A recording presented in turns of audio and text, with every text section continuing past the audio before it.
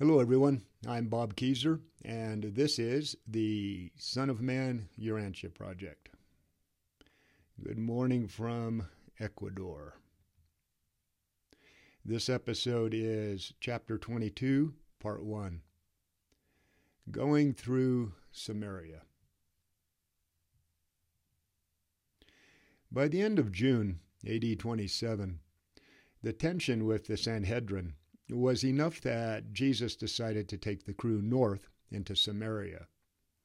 They stored their gear at Lazarus' house in Bethany, and after a couple of days they made their way to Arimathea and Thama, where they spent a couple of weeks teaching the Jews and Samaritans living in that area.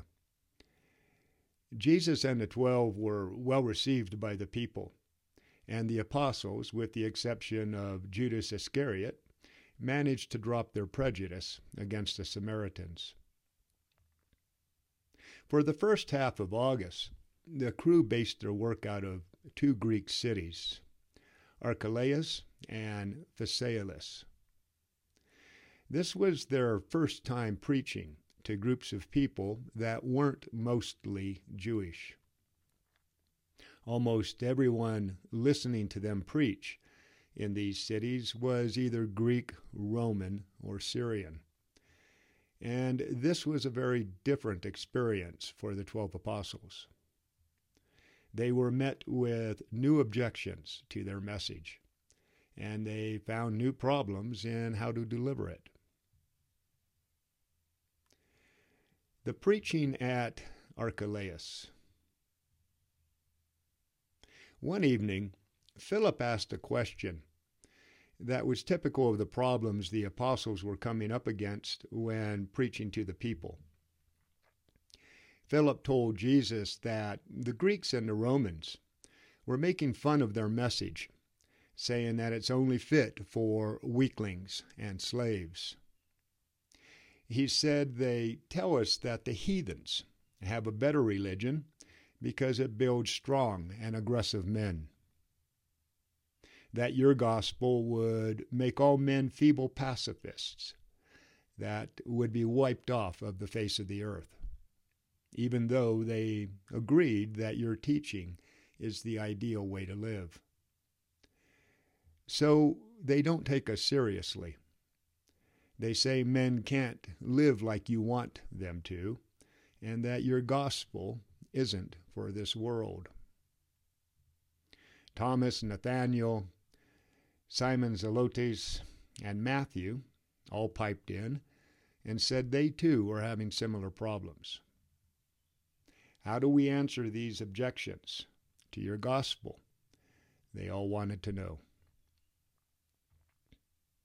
After listening to his apostles, Jesus said, "I've come to earth to do the will of my Father, and to reveal his loving character to all mankind.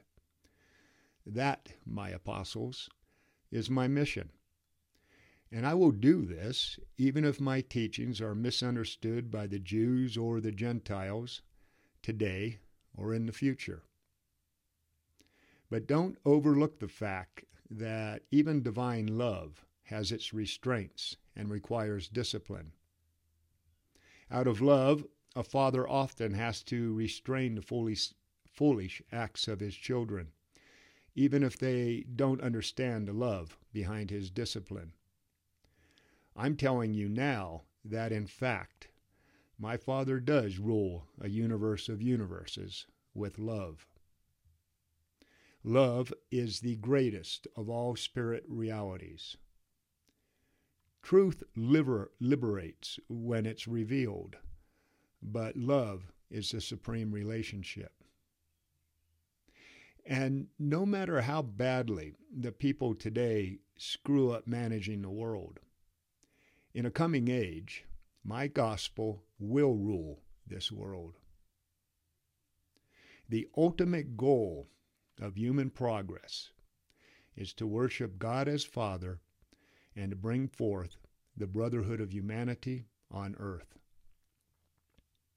Furthermore, who said anything about my gospel only being for slaves and weaklings. Do you, my chosen apostles, look like weaklings? Did John look like a weakling? Do you see me enslaved by fear? It's true that we're preaching to the poor and the oppressed of this age. And that's because in the past, the religions of the world left them out. But my Father is no respecter of persons, regardless if they are rich or poor. Besides, it's the poor people today who are the first ones that are heeding our call to repent, and who are the first accepting their sonship with God. My apostles, the gospel of the kingdom is to be preached to all men, Jew and Gentile, Greek and Roman, rich and poor, free and bond, and equally to both young and old, male and female. But just because my Father is a God of love and delights in practicing mercy, don't fool yourselves into thinking that serving in the kingdom will be easy. The ascent, the journey to paradise, is the greatest, the most supreme adventure of all time. It is the rugged achievement of eternal life. And serving the kingdom of heaven on earth will call for all of the courage that you and your co-workers can muster. Many of you will be killed for your loyalty to this gospel of the kingdom.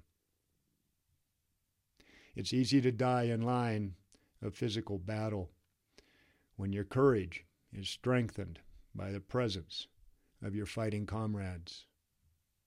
But it requires a higher and deeper type of human courage and devotion too, when all alone lay down your life for the truth enshrined in your mortal soul.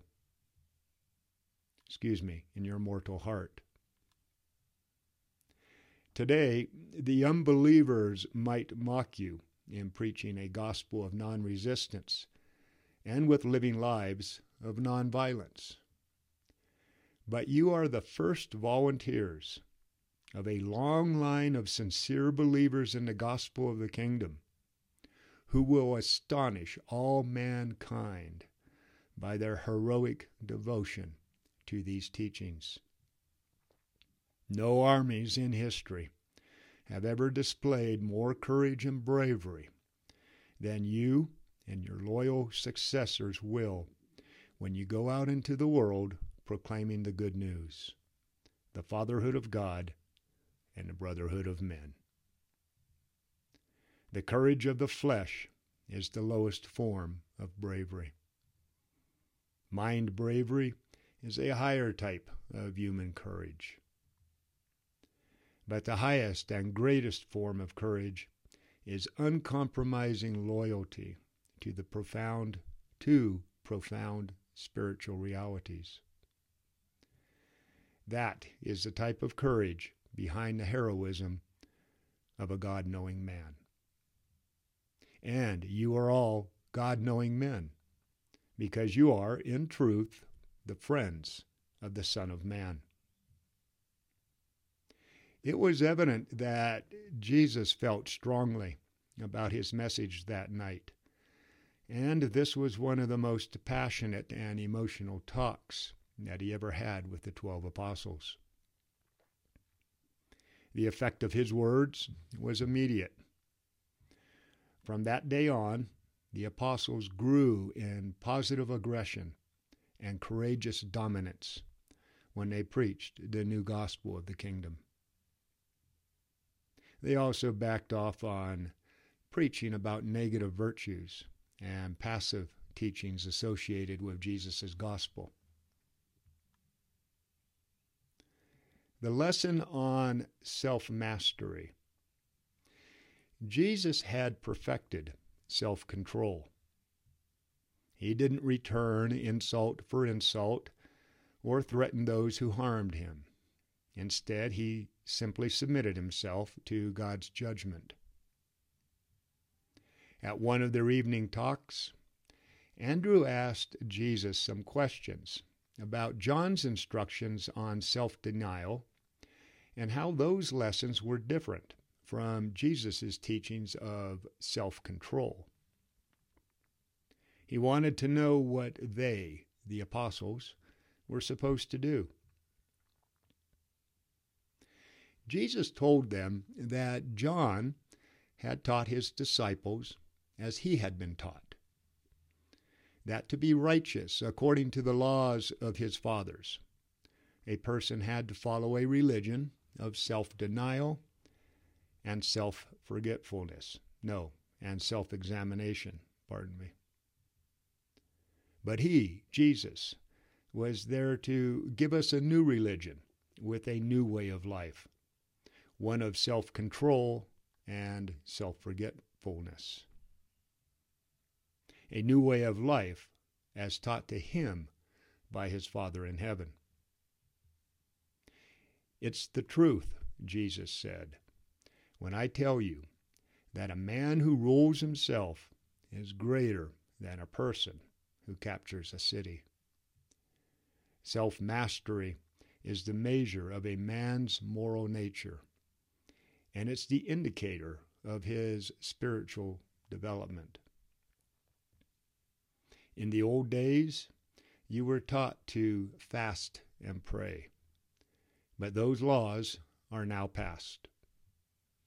Now, you are new creatures, reborn of the Spirit, and I'm teaching you to believe and rejoice, and how things will be made new again. And by your love for one another, you'll show the world that you've passed from bondage to freedom, from death to eternal life. The old ways taught you to suppress, obey, and conform to certain rules to live a good life. But the new way of life that I'm bringing, you are first transformed by the Spirit of truth. In other words, you are first strengthened in your soul by the spiritual renewing of your mind. And this empowers you with the certainty that you will eventually and joyfully embrace the perfect will of God. Jesus told them to not forget that it's your faith in God that ensures your entrance into the kingdom. Thus, by your faith and the Spirit's transformation of your mind, you, in reality, become a temple of God, because an actual entity or spirit of God is living in your mind. In other words, if the Spirit of God is living in you, then you are no longer slaves to the flesh, but rather free and liberated sons of the Spirit. My new law of the Spirit empowers you with the freedom to master yourself, instead of the old laws that enslaved you in fear and self-denial. A lot of times, when people do wrong, they blame the devil, when in actuality, it was just them getting led astray by their own tendencies. The prophet Jeremiah told you a long time ago that the human heart was more deceitful than anything else, and that sometimes it's even downright wicked. It's real easy for people to deceive themselves, to become afraid of foolish things, addicted to sex and drugs, and find themselves envious, malicious, and vengeful. Entering the kingdom of heaven, being saved by God's grace, comes from rejuvenating your spirit, not by anything that you actually do in this world. Your faith is the justification for you to receive God's grace, not your fear or denying yourself pleasure. But that said, God's children are still masters of themselves and controlling their desires. When you know that it's your faith in God that brings you into the kingdom of God, then you have real peace with God and are blessed to eternal service with the advancing sons of God. At this point in your journey, it's not a duty to try and perfect your mind and body to better serve God. It's a privilege. Your sonship is grounded in your faith, and you have no need to fear. Joy comes from trusting God's word and not doubting his love and mercy. It is God's goodness that leads men to repent. In other words, the secret to mastering yourself is linked to your faith that a Spirit of God is inside of you, and that Spirit gift from God always works through love.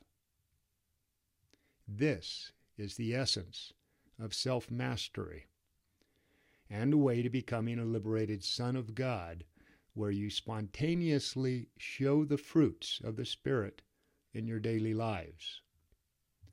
And those fruits are the essence of true mortal self-mastery. Okay, everybody, that's it for the first part of chapter 22, going into Samaria, before we get into the commentary. Folk, I'm out here in the wilderness hollering for help. We're doing the best we can down here, but we're not making it. So, if you're getting something out of this project and you already haven't helped out, I'm asking you to do so now. And there's a couple of ways you can help. One, and this is probably the best, you can buy a lot of copies of Son of Man, Urantia, Volume 1, for $2.98 each. These are navigable PDF books, 324 pages worth, that you can email to your friends as gifts. Or if you'd rather, you can donate straight through the PayPal donation button. Both of the links are upstairs and also on my Substack page, robertakeyser.substack.com. Both of these ways send the money straight to me. In other words, people, a $20 donation this morning puts $20 worth of grub on the table tonight. And that, for whatever reason, is where we're at. But no worries, I'm not quitting on this project. This is the greatest honor I've ever had. And in a lot of ways, possibly the greatest learning experience. So, regardless, one way or another, I'm here. Okay, let's get moving on. That's the hardest part of the whole damn video. Fuck. Excuse me. Moving on to the commentary. It's early, I need more coffee. Okay, now we're hearing about the objections from the Greeks, the Romans, and the Syrians against Jesus' teachings about the kingdom of God. They feel that it's only for weaklings and slaves, that it makes men pacifists, and that they'd be wiped off the face of the earth. They agreed that Jesus' teachings were an ideal way of life, but said that men couldn't live up to it, and that it wasn't meant for this world. The religions of the heathens, they said, were better because they built strong and aggressive men. To all of this, Jesus comes back and says that he only had one job here, and that's the will of his Father, and revealing to us his love and mercy. And that he was going to do that whether or not the people then or in the future understood his message. He went on to say that, in fact, love is the greatest spiritual power, and that, in fact, God rules the kingdom of heaven with love. And that no matter how badly the people then or the people in the future messed up the running of their world, that eventually the earth will also be ruled by love.